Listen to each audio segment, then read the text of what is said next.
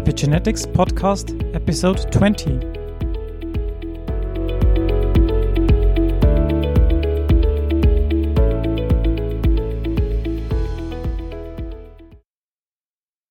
Welcome to the 20th episode of the Epigenetics Podcast. My name is Stefan, and I'm part of the technical support and marketing team of Active Motif. Our special guest for this episode is Erez Lieberman Aiden from Baylor College of Medicine and Rice University in Houston. And now, let's dive right into the interview. So thanks to the coronavirus, we are now connected via Skype to Erez Lieberman Aiden. And there might be some noises coming from the background because homeschooling is going on at his house. So thank you, Erez, for joining me today. Please let me quickly introduce you to our audience. You grew up in Brooklyn and studied mathematics, physics, and philosophy in Princeton. You also earned a master's degree in history at Yeshiva University. I hope I pronounced this correctly. And you then proceeded to complete a joint PhD in mathematics and bioengineering at the Harvard-MIT Division of Health Sciences and Technology. And you are now an assistant professor at the Baylor College of Medicine. A question I like to ask every guest to start off our little podcast is, how did you become interested in biology in the first place and then in pursuing a career in science? Yeah, I mean, it's a good question. I was doing, very theoretical work as an undergrad, and I just thought I would like to do something that's going to be used closer to my lifetime. There's a lot of, deep applications of, theoretical work in physics and pure mathematics, but it's not the place to go if you want to see your work used sometime around your lifetime, which is the criticism of it, but just a fact that I think that many practitioners would embrace with great pride. But I felt that wasn't what I wanted to be doing, so I wanted to look for areas where I could apply those kinds of ideas on a shorter time scale. And, it was very natural to think about biology, both because the inherent level of interest in biomedical problems is enormous, right? I mean, right during college is when I had, I don't know, but for me, the first close relatives I had who passed away of medical reasons, it happened in college. And, that got me thinking about, biomedicine. And then I started to see just the amazing transformations that were taking place in biology in and around the Genome Project. And that was incredibly appealing as well. And so it became a very natural place to look. This leads me right into your science and your first science paper, because you were first author of a science paper in 2009 titled Comprehensive Mapping of Long-Range Interactions Reveals Folding Principles of the Human Genome, essentially describing Hi-C. So could you briefly explain your thought process behind developing this method and also a little bit the method itself? Yeah, absolutely. There's an incredibly long tradition of doing DNA proximity ligation assays. I mean, this goes back to, actually precedes the discovery of things, like DNA ligase. Actually, folks, at Caltech would take restriction fragments and watch them turn into circles, and, use that to deduce things about the flexibility of DNA. This tradition really had been, worked on for many decades, and there was work, very important work on nuclear ligation assay by Catherine Cullen, and on chromosome conformation capture by Job Decker, and all of these were methods that used the general principle that you could get two bits of DNA to ligate in a proximity-dependent fashion. So if they were close, they ligate. If they're far, they don't tend to ligate. And you could exploit that tendency, specifically, using enzymes like T4DNA ligase, to figure out things about DNA's spatial configuration, spatial dynamics, things like that. So there was a very powerful tradition in that space. And, I was sitting around at the time of, the first Illumina sequencers. At the time, they were actually called Solexa sequencers. And it was this amazing thing that was happening where, you looked around and you could see protocols that had been, very, very low throughput all of a sudden become very rapid. Genome resequencing becomes very rapid. If I'm looking for, instead of, using, chip qPCR, all of a sudden I can do ChIP-seq. There's all these ways of you could translate your problem into the language of sequencing. You could do pretty well, right, in terms of enhancing the throughput. So that was sort of the thing that was happening. And, in the background, there was also a lot of discussion of the question of how did genetic regulation work, right? I mean, you're in, the early days of ChIP-seq, things like that. So there's a lot of questions about genetic regulation.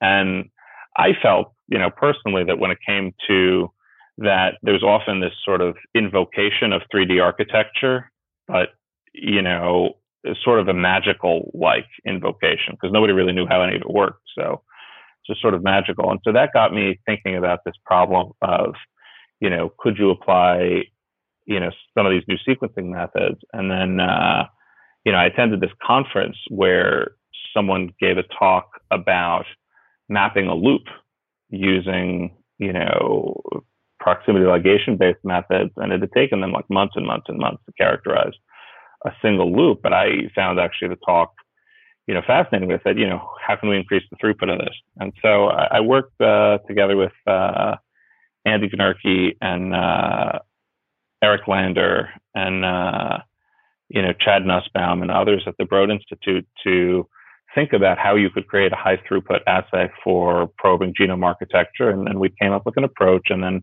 I pitched Job Decker on the approach, and he was keen to work with us. And so, I ended up working closely with his postdoc, Minka Van Berkom, and Louise Williams at the Broad Institute to, put together this assay. And I mean, again, it's, really builds on decades of work in the space. The same, it's the same core reaction. Use T4DNA ligase to cause 2 bits of DNA to fuse when they're in close proximity. The real innovation that we had was in order to enable you to do this genome wide, so you could probe every single locus. That was the name of the game. In the previous approaches, you typically use something like PCR or gel electrophoresis, whatever it is, to target this locus or that locus. The question was, how could you avoid targeting the loci? And the core idea was, why don't we biotinylate the ligation junctions? So basically, you freeze the genome in place with formaldehyde.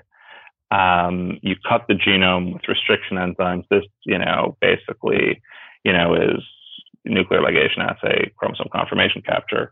And you fill in the ends with biotinylated nucleotides, and then you use the T4DNA ligase. So that filling in the ends with the biotinylated nucleotides was a novel step.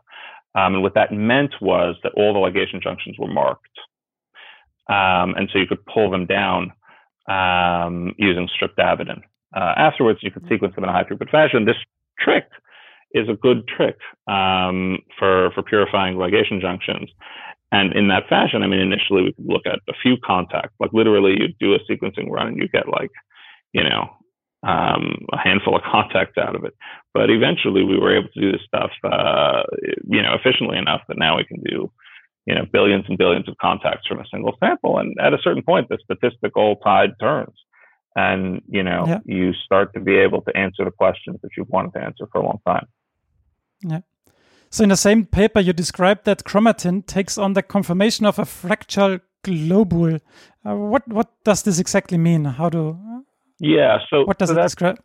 That's a terrific question. So this is really, kind of early days for chromatin architecture, so very, very little was known. But there was a very basic question that came up, which is, according to polymer theory, if I have a long, dense polymer, it ought to form, there's only really one state that had been pretty well characterized that was associated with long, dense polymers, such as presumably the genome, and that was this equilibrium globule state. And the equilibrium globule state is very highly knotted. So it was this, funny sort of structure, but people thought, well, there's topoisomerase. I bet the knots just don't matter. Anyway, I mean, there's no arguing with, the fact that this was really the consensus among polymer theorists about how condensed, long condensed polymers look. So, that's where that field was at. And then all of a sudden, we got this Hi-C data, and I started plotting the data, and I was like, look, this does not look like what you would get from an equilibrium globule. And that was really puzzling. That was really very puzzling. And then, the question was, what could it possibly, what could it possibly look like? I would just read every paper I possibly could about condensed polymers. It was very upsetting, actually. I mean, it's great. It's years later, right? So I don't feel, that same intensity, but at the time, there was very, very little known about how the genome ought to fold at any scale. And so the notion that it ought to be something like an equilibrium globule was sort of a positive control in my mind. It was something that had to work because the theory said it was supposed to work. And I was very upset, actually, that it didn't. I was like deeply upset about this. And I spent a whole bunch of time just reading every paper I could about condensed polymers, just trying to understand any other theories about how condensed polymers might fold. And then, it was like, I don't know, 1 a.m. some night when I see this paper by Shura Grossberg and Sergei Nechayev and Eugene Shakhnovich in, this, relatively obscure French physics journal, which was just phenomenal, right? I mean, it basically said, look, if you have a polymer as long as the genome, it's just going to take too long for it to get to that equilibrium. And it's going to end up in this crumpled up state, which has this sort of fractal crumpling. So the paper actually calls it, in one place, parenthetically, a fractal globule. Elsewhere, it calls it a crumpled globule. Anyway, I did have the bright idea reading this paper and thinking about it. I was like, I had two bright ideas, right? One was, gosh, this seems like it's relevant, right? I mean, it's, I don't have any deep physical insight or something, but I was like looking at this paper and I was like, gosh, this paper is a breathtakingly elegant model, which describes essentially this crumpling across scales of the genome, which would lead to an unknotted structure, an unknotted genome that could be sort of pulled apart at many different scales. And I was able to realize that what they were proposing would produce the relationships that we were observing in the Hi-C data, that it was consistent with the Hi-C data, unlike the equilibrium globule. And I realized that nobody was going to be interested in something called the crumpled globule. But if you called it the fractal globule, probably people would find it intriguing. So I did a little bit of, just tweaked the branding a little bit. So we referred to it as the fractal globule in the paper. And then I did a lot of simulations. Nobody quite knew how to simulate a fractal globule. So I did a lot of work on space filling curves, which is a sort of mathematical abstraction that, has long been thought to resemble the fractal globule. And then, that was okay, but it had some, important limitations. And so then so the person who used to sign my course cards at the time when I was in grad school was Leonid Murney. So I would kind of update him every 6 months with what I was doing, and he would sign my course cards. So anyway, so I told him what I was doing, and we started to collaborate on trying to actually simulate a fractal globule. And so I ended up working closely with Maxim Imakaev about that. And the simulations were, had, demonstrated, right, that you had this consistency as well. So they were, kind of consistent with these, analytical approximations and consistent with the paper. So that led to this proposition of the fractal globule model. Now, I should say that,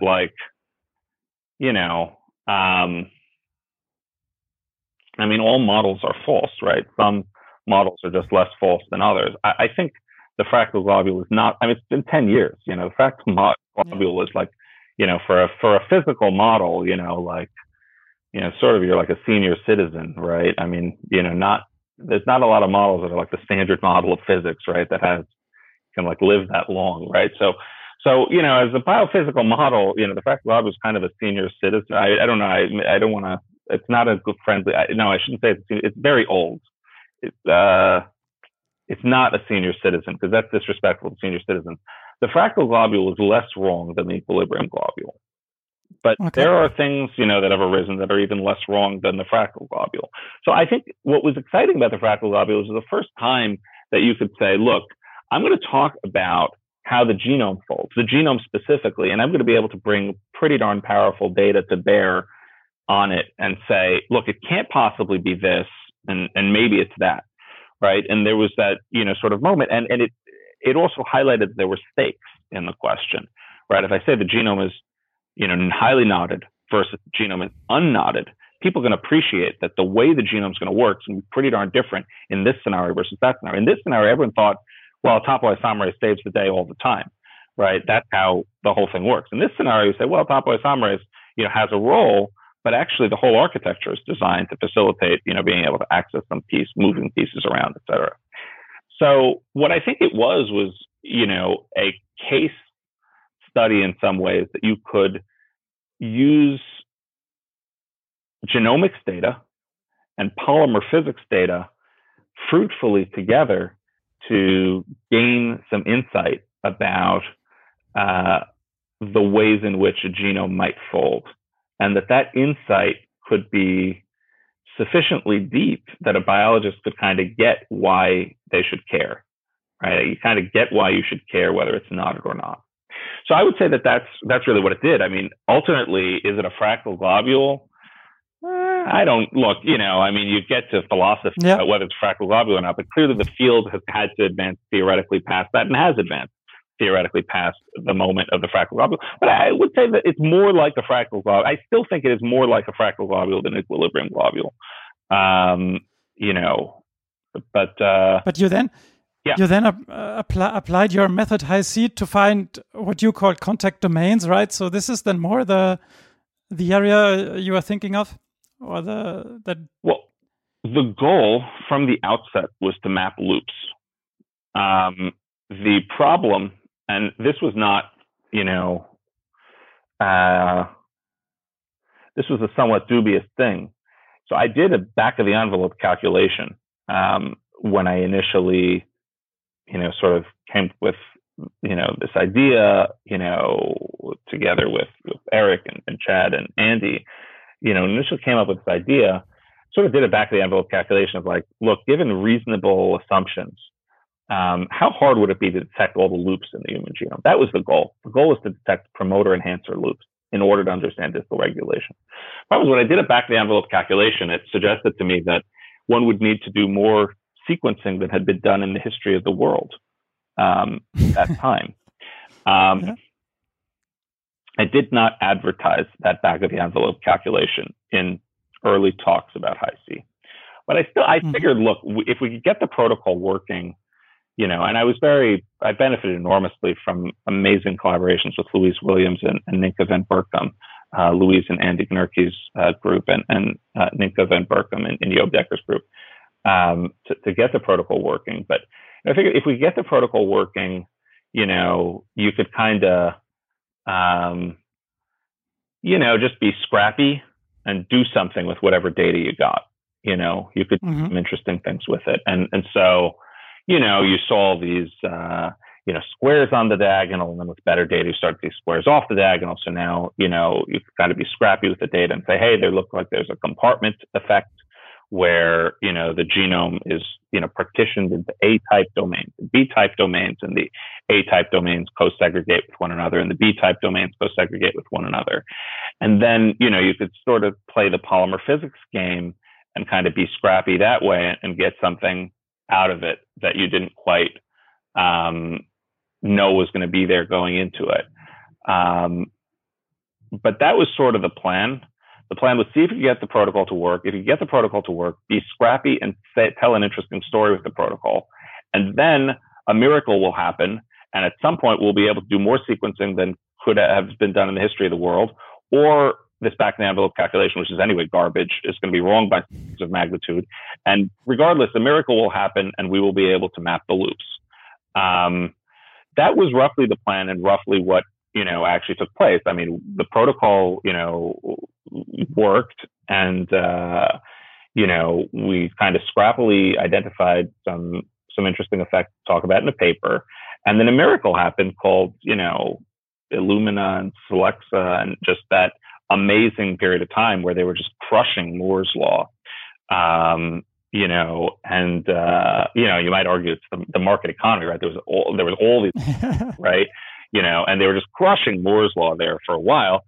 And, indeed, and our group was, kind of looking at other problems and looking at this problem. This was when I was starting up my group. But, indeed, by the time we wrote again on the topic, we had managed to do more sequencing than had been done in the history of the world up to the time of the original Hi-C paper. It was 5 years later. And, we would just run these Hi-Seq 2500s basically like nonstop, as we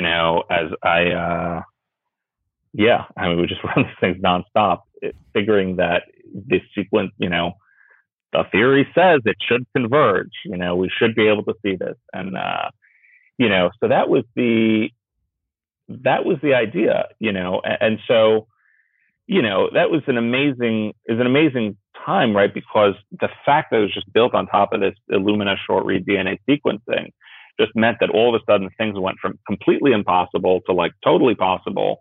And, in significant part because the technology was just moving so darn fast. Now, I should say that there were fundamental problems with the original Hi-C technology that actually precluded the mapping of loops. That was a discovery of, two really terrific students of mine, Miriam Huntley and Suhas Rao. And it was a very expensive discovery because, you run the sequencer, every day for months on end, and then discover that your data, there's something wrong with it, right? That's devastating. I mean, it's just devastating, right? And what was the problem? There were two problems. One problem was that the original dilution Hi-C protocol was it did too much damage to the underlying chromatin. So up till 2014, it had been widely thought that the best way to do DNA proximity ligation assays such as chromosome conformation capture was to take the chromatin and dilute it massively before you did the ligation, that this would prevent off-target effects. In fact, that's not so. And, we showed that in our paper, which was only my second paper really about Hi-C, which appeared in 2014. So we showed that was not so. So the question is, given that, so you couldn't see loops. I mean, you were just disrupting the loops. You couldn't see them at all in these dilution maps. And I mean, the data quality, I think, has improved, in our experiments. And I think it's fair to say that across the field, people, recognize that you got to do these things without disrupting the underlying chromatin. So you got to do these things in intact nuclei because it just dramatically improves the data quality. Anyway, so the question is, we couldn't see the underlying phenomenon. So why was this such a big problem? I mean, the problem is that if you don't know what you're doing, and we didn't know what we were doing, right? You can't tell that you can't see your phenomenon. So you think my algorithm is running and it's finding something, and I bet that's what I think it is. And, we had algorithms, we had ideas about how one might go about polling looping features, et cetera. Those ideas turned out to be wrong, but we didn't realize that they were wrong for years, right? We were literally writing papers about phenomena that just don't exist. It was because our algorithms were wrong. And one of the problems, I would say, a very foundational problem, is a Hi-C matrix, right, can have easily trillions of matrix entries. There was no software to visualize. Basically, you're looking at a matrix that has about as many entries as Google Earth maps of the surface of the Earth. There was just not software for visualizing that kind of matrix. So every time you tried to visualize a Hi-C matrix, it was like a humongous process. I mean, and I spent like a year writing a Hi-C, dynamic Hi-C browser, and it was horrible, and it took forever, and it was just such an operation to do, to see anything, that you kind of wouldn't visualize stuff until very, very late in the game. And so then I, had the great fortune of starting to work with Jim Robinson and Neva Durand on a really, really good data visualization system for Hi-C, which worked like Google Earth. That was the idea. It was like, Google Earth has solved this problem. Let's just do the same thing for Hi-C matrices. And so then a couple of things kind of happened at once, which is that we started to look at our, analytical algorithms, and it was really Miriam Huntley, I should say, who has, unbelievable scientific integrity. I mean, just like a sort of phenomenal scientific integrity, and just, just this searching desire to understand how everything can be reconciled. And she really, started to realize in her work that things weren't squaring, right? There were parts of our analysis that just couldn't be squared with other parts of our analysis. And so then I started to look at it with her and with Suhas Rao, was also, leading that project. And now we suddenly had Juicebox, right? Which was this tool for visualizing Hi-C data. And, once we had Juicebox, we started looking at it and we're like, gosh, this doesn't look like it's supposed to, and it wasn't like one outlier anymore. It was like, I can just browse around and look at hundreds and thousands and tens of thousands of features that I think are there, and they don't look right at all in the matrix. And that led to years of delays. I mean, and rewriting literally everything that we were doing, and realizing that all the papers that we were drafting were just wrong. But we understood things better, and that I think made it worth it. And it highlighted, for me, just the importance of data visualization, right? The fact that we were reasoning about the data using algorithms as an intermediary and as our sole intermediary held us back, and then all of a sudden, when we could use our eyeballs as an intermediary, it gave us this orthogonal way of looking at the data and checking whether what we were doing was right. And we were able, I think, to kind of correct course. So anyway, I'm sorry, that was very, very long as responses go. But the point is that we were then able to, what Suhas and Miriam showed is that if you kept the chromatin, so the long and the short of that is, once all of that was done, we realized the experiment wasn't working. And this was a really expensive experiment, right? I mean, so that was pretty devastating. Anyway, then we went back and we said, what would it take to get these experiments to work? We realized if we followed the approach of nuclear ligation assay, published by Catherine Cullen in 1993 in Science, she actually did it very interestingly, because they would keep the nuclei intact. And so we said, let's try to keep the nuclei intact as we do all of this. And then the data quality really improved. And all of a sudden, we could see the features that we wanted to see. And that was very, very exciting. And so we were able to get onto the right road. But I mean, we kind of went the wrong way for several years there. And it's a real testament, I think, to, Suhas and Miriam and the entire team, because I think their dedication to writing things that were correct and being really, really careful was just absolutely immense. And I mean, they had just so many deep insights to get us through that. But then all of a sudden, we kind of understood what was going on a little bit better. And it became possible, for us to map loops with some degree of confidence. Yeah, this is now what everybody sees, like these loop charts and everything. But in the last couple of years, you were also trying to find like the factors which play a role in these loop formations, like CTF, like cohesin. So what did you find out about those factors that play a role in those loop formation things? Yeah, so the key thing is once you have an accurate list of loops, right, then you're like in good shape. So in our early assays, like we were kind of concluding that every single thing under the sun was a looping factor. This was a looping factor, that was a looping factor, because, we were just finding all this stuff that really were sort of statistical phantoms. But then once we had a really accurate list of loops, you could notice that there were just certain factors that were vastly overrepresented. So critically, cohesin and CTCF just jumped out as the key factors. And so that was very striking. So as soon as we had that loop list, we pretty quickly figured out, hey, CTCF and cohesin are the key factors. And the question is how they were doing it. And the really, really strange thing was the observation that this is just like this truly weird happening. So CTCF motifs are about 10 or 15 bases long. And if you have, but they're not palindromic, right? So in some sense, you can think of a CTCF motif as either pointing forward or backward along the genome.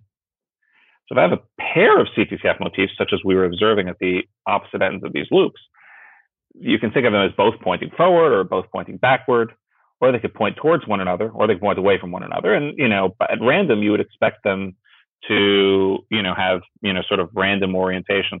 So you run into each of these things with, probability 25%. But the strangest thing was that when we looked at the motifs that were anchoring our loops, they were pointing towards one another, like overwhelmingly, like over 90% of the time. This is statistically totally impossible. It's an insane result. It's insane.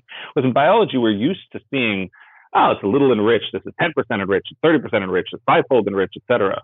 But, like this is something where, the p-value, p-value is whatever, but like, the p-values are like, incalculable, right? It's just, it's always this. It's never always that. In biology, if it's always that, it's a bug in your code. And this is what we thought for like months. It's a bug in the code, right? Because it can't be always that. But, we never found the bug in our code. I should say, actually, after the paper came out, people would walk up to me at conferences. They're like, nice paper, but that convergent rule thing, it's a bug in your code, right? There's something wrong with it. Can't be. But that was a total mess. I mean, the reason is that not only was it like a rule, it was so rule-like, it was such a strong effect, was one thing. Second was physically unbelievably strange effect, right? And you're thinking, at the time, basically everybody thought that the way that loops form is by diffusion. So you have like a looping factor that lands at one site in the genome, a looping factor lands at another site in the genome, and then those sites sort of wiggle around and diffuse until they hit each other and then they hold hands. And that's how loops form. And that was pretty much what everybody thought and had thought for decades. So that model is like impossible to square with the convergent rule. How in the world would you know to hold hands if you're pointing towards another, if you're not pointing towards another? That's a really hard calculation to make because, just to give a sense of scale, if you blow everything up by a factor of 1,000,000, right, the CTCF protein is the size of a pea. The loop that connects the CTCF protein can be kilometers long. So, how can that be? How do you know if you're pointing towards one another or you're not? It didn't make any physical sense. It made really no physical sense. So that was unbelievable. It was just, wrong on many levels that we'd observed that. But, we spent a lot of time thinking about it and realized that, we had all these different models of like loops could form this way, loops could form that way. But we realized that actually all of a sudden we had an unbelievably powerful tool for determining how loops form. Because this was a result, like there's so many things, in physics where tweak the model a little bit, it does this. I tweak the model a little bit, it does that, but like kind of most models can do most things if you, strangle them hard enough, or even if you just push them a little bit, right? All of a sudden we had a behavior that was coming out of our data robustly that you just couldn't get at all via like whole classes of models, just couldn't do that, right? It's just like, I have no idea how to do that trick. It's like, I don't know, teaching, Spanish to penguins, right? It's just impossible. They just can't do that. And that was like incredibly powerful. And we actually, came to the realization that there's really only one possible model that seemed to work well with this idea, and that's the model of loop extrusion. So we realized that if you, if I have basically, instead of loops forming, so the diffusion model loop forms and it's very big when it initially forms. It forms it's fully grown. In loop extrusion, it's not so. The idea is that it sort of, a loop forms and it's very, very, very small. Because I have my two cohesins, actually sort of, it could be 2, it could be 4, it could be 1, it could be, I don't know, some number of cohesins we thought must land on the DNA. And we thought that because cohesin is donut shaped. So it was a reasonable thing to think. In hindsight, maybe it wasn't so reasonable. I don't know. But at the time, we thought cohesin is donut shaped. It's thought, that it can encircle DNA. So it's natural to think that some number of cohesins can land adjacent to one another on chromatin and form a tiny, tiny, tiny little loop. And then they could just slide in opposite directions while being physically tethered in 3D. So I have my two chromatin rings, for instance, and my two cohesin rings. They're physically tethered in 3D, and they initially bind to adjacent sites in 1D. So they form a tiny loop. But then as they slide apart on the genomes, they're sliding apart in 1D, but they're staying together in 3D. And so what you're forming is a bigger and bigger and bigger loop. And all of a sudden that added an interesting feature, which is that there was all of a sudden orientation in the problem, right? A cohesin would either hit a CTCF from one side or from the other. And so if you reason that for whatever reason, CTCF, cohesins would only arrest the CTCFs pointing in a particular direction, you could then explain the convergent rule. So, we realized that, a number of other groups, made similar realizations, at that time. So, I know while our paper was under review, there was a preview, that came out from Victor Corsis' group that had realized that the extrusion model could explain the convergent rule. And then shortly thereafter, there was a preprint on bioRxiv from Leonid Murney's group that, realized that the convergent rule could be explained by loop extrusion. And our paper, got published like a few weeks after that. So all of a sudden you went from like nobody talking about loop extrusion to, a lot of people talking about loop extrusion. Everybody. Yeah. And it's been quite exciting because, you shortly thereafter had, a wave of molecular biology experiments that we participated in, knocking out the individual factors and seeing what happened. And, that was really beautiful work led by Suhas Rao in our group to disrupt cohesin and show that you wiped out all the loop domains very rapidly and could bring them back by bringing back cohesin. It's beautiful work by Elfedja Nora doing similar things with CTCF and other groups, Ben Rowland's group doing, beautiful things with WAPL, the cohesin unloading factor, and a team led by Schwarzer and others doing the same sort of thing with NITBL, which was thought to be the cohesin loading factor. Maybe it's not the cohesin loading factor, anyway. But all these groups, started to look at these pieces and the picture started to kind of come together. And, then you started to have the single molecule folks show up and just do these beautiful single molecule assays. And it's really, Jan Michael Peters and Kees Dekker, who have shown very beautifully that SFC complexes, extrude loops under the microscope. And it's a really beautiful, how an idea so rapidly, went from, you just had these rapid cycles of, experiments and then theory and then, experiments and then, theory and then experiments. And you just had this just beautiful commingling of methods in a way that we don't often see in biology, right? I mean, how often, are you talking about, purely theoretical methods, and then single cell methods and, molecular biology type approaches and genomics type approaches, all kind of contributing to this very rapid and exciting conversation that really led to, today, like everyone, I guess, I don't know, everyone seems to think it, right? Which is dangerous, right? Everyone shouldn't really think anything, but, everyone seems to think it's, loop extrusion and convergent rule and all of that stuff. So that was very good. There are other pieces of that were actually a big mess in terms of, how does all this relate to gene expression? It's a big mess. But the loop extrusion story is like this, like amazing. It's sort of worked better than one could possibly have imagined. Yeah. So since we are approaching your next teleconference, I guess maybe a last question. Maybe a twofold question. So what are your plans for the near future? Do you have something in the pipeline that's coming out really soon? And do you see this loop extrusion field, is it more like a competition or more like a stimulating effect in the end? I think, it depends, who you are, right? Or whether it's competition. Look, obviously there's competitive elements to science. I think there are certain groups that, view this stuff as very competitive and zero sum. My feeling is, if you're, friendly, towards myself and my students, sometimes we're going to win and sometimes we're going to lose. Sometimes we'll do something first. Sometimes we'll do something, last, but, it's fine. Ultimately science is not done by individuals. Science is something that, a large number of humans in every generation do, and everyone contributes in some infinitesimal way. And as a collective, we push the ball up the hill.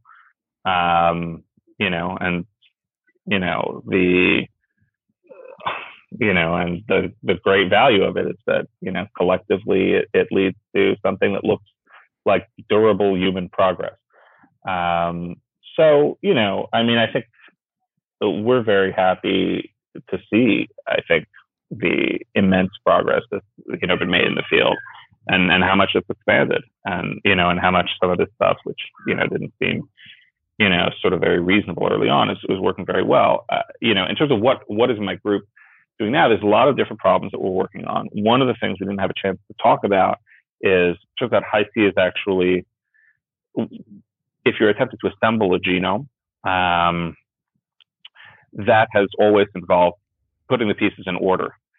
Turns out that 3D data is very powerful for putting the pieces in order. And my postdoc, Olga Dudchenko, has done really beautiful work now that's become, very widely used in creating robust algorithms for assembling genomes very inexpensively.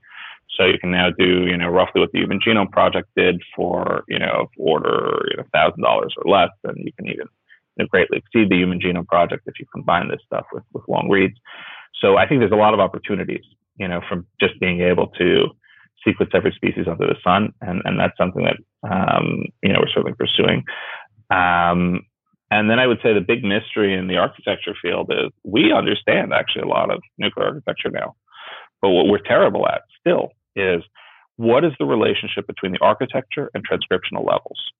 How can I determine patterns of genetic regulation using architectural data? That is still a very, very big puzzle. Every time you write a paper, you sort of make obeisance to the fact that you're kind of trying to do this and you've had some sort of success, but there are successes and there are successes, architecture has had a sort of extrusion moment, right? Where so many results suddenly become clear under a simple theoretical, and model, based rubric, right? And all of a sudden, a lot of things work that just didn't work before. But transcriptional regulation, and its relationship to architecture hasn't had that moment. It hasn't had a success of that caliber or close to that caliber. And ultimately, that's what the business is about. Nuclear architecture, I think, has value as a branch of biological physics. And it has value as, a set of, questions about polymers and questions about, the nucleus. And it has a lot of value on that level.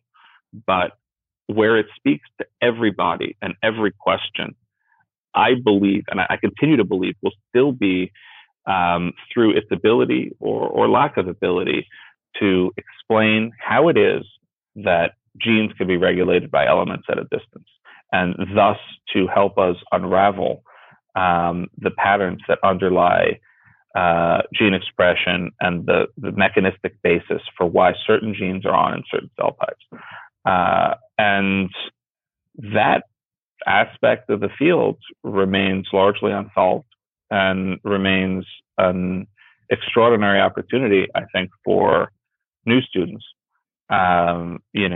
It remains in an era, I would say, prior to that of, to bring it back to the conversation, the equilibrium versus the fractal globule. We don't even know what the right models are. We have no idea what the right models are for how that even works. And I think if the field is to make a durable contribution to biology as a whole, I think we must tackle that question one way or the other. I think that's a good finishing sentence for this podcast. I could ask you many more questions, but for the scope of this interview, I think that's fine. Thank you, Aris, for your time. It was a pleasure talking to you. Yeah, my pleasure. Great chatting. And yeah, if you have any other questions or you need to add a minute or two of this or that or the other, I'm happy to follow up. This was the 20th episode of the Epigenetics podcast. Thanks for listening. I really hope you enjoyed it. Please rate, review, and subscribe our podcast so you never miss an episode. We are happy to receive your feedback on Twitter, Facebook, or LinkedIn.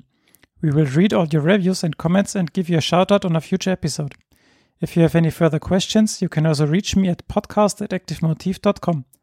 For more great epigenetics content, check out the Active Motif blog, Motivations, at activemotif.com/blog. Thanks for listening and stay tuned.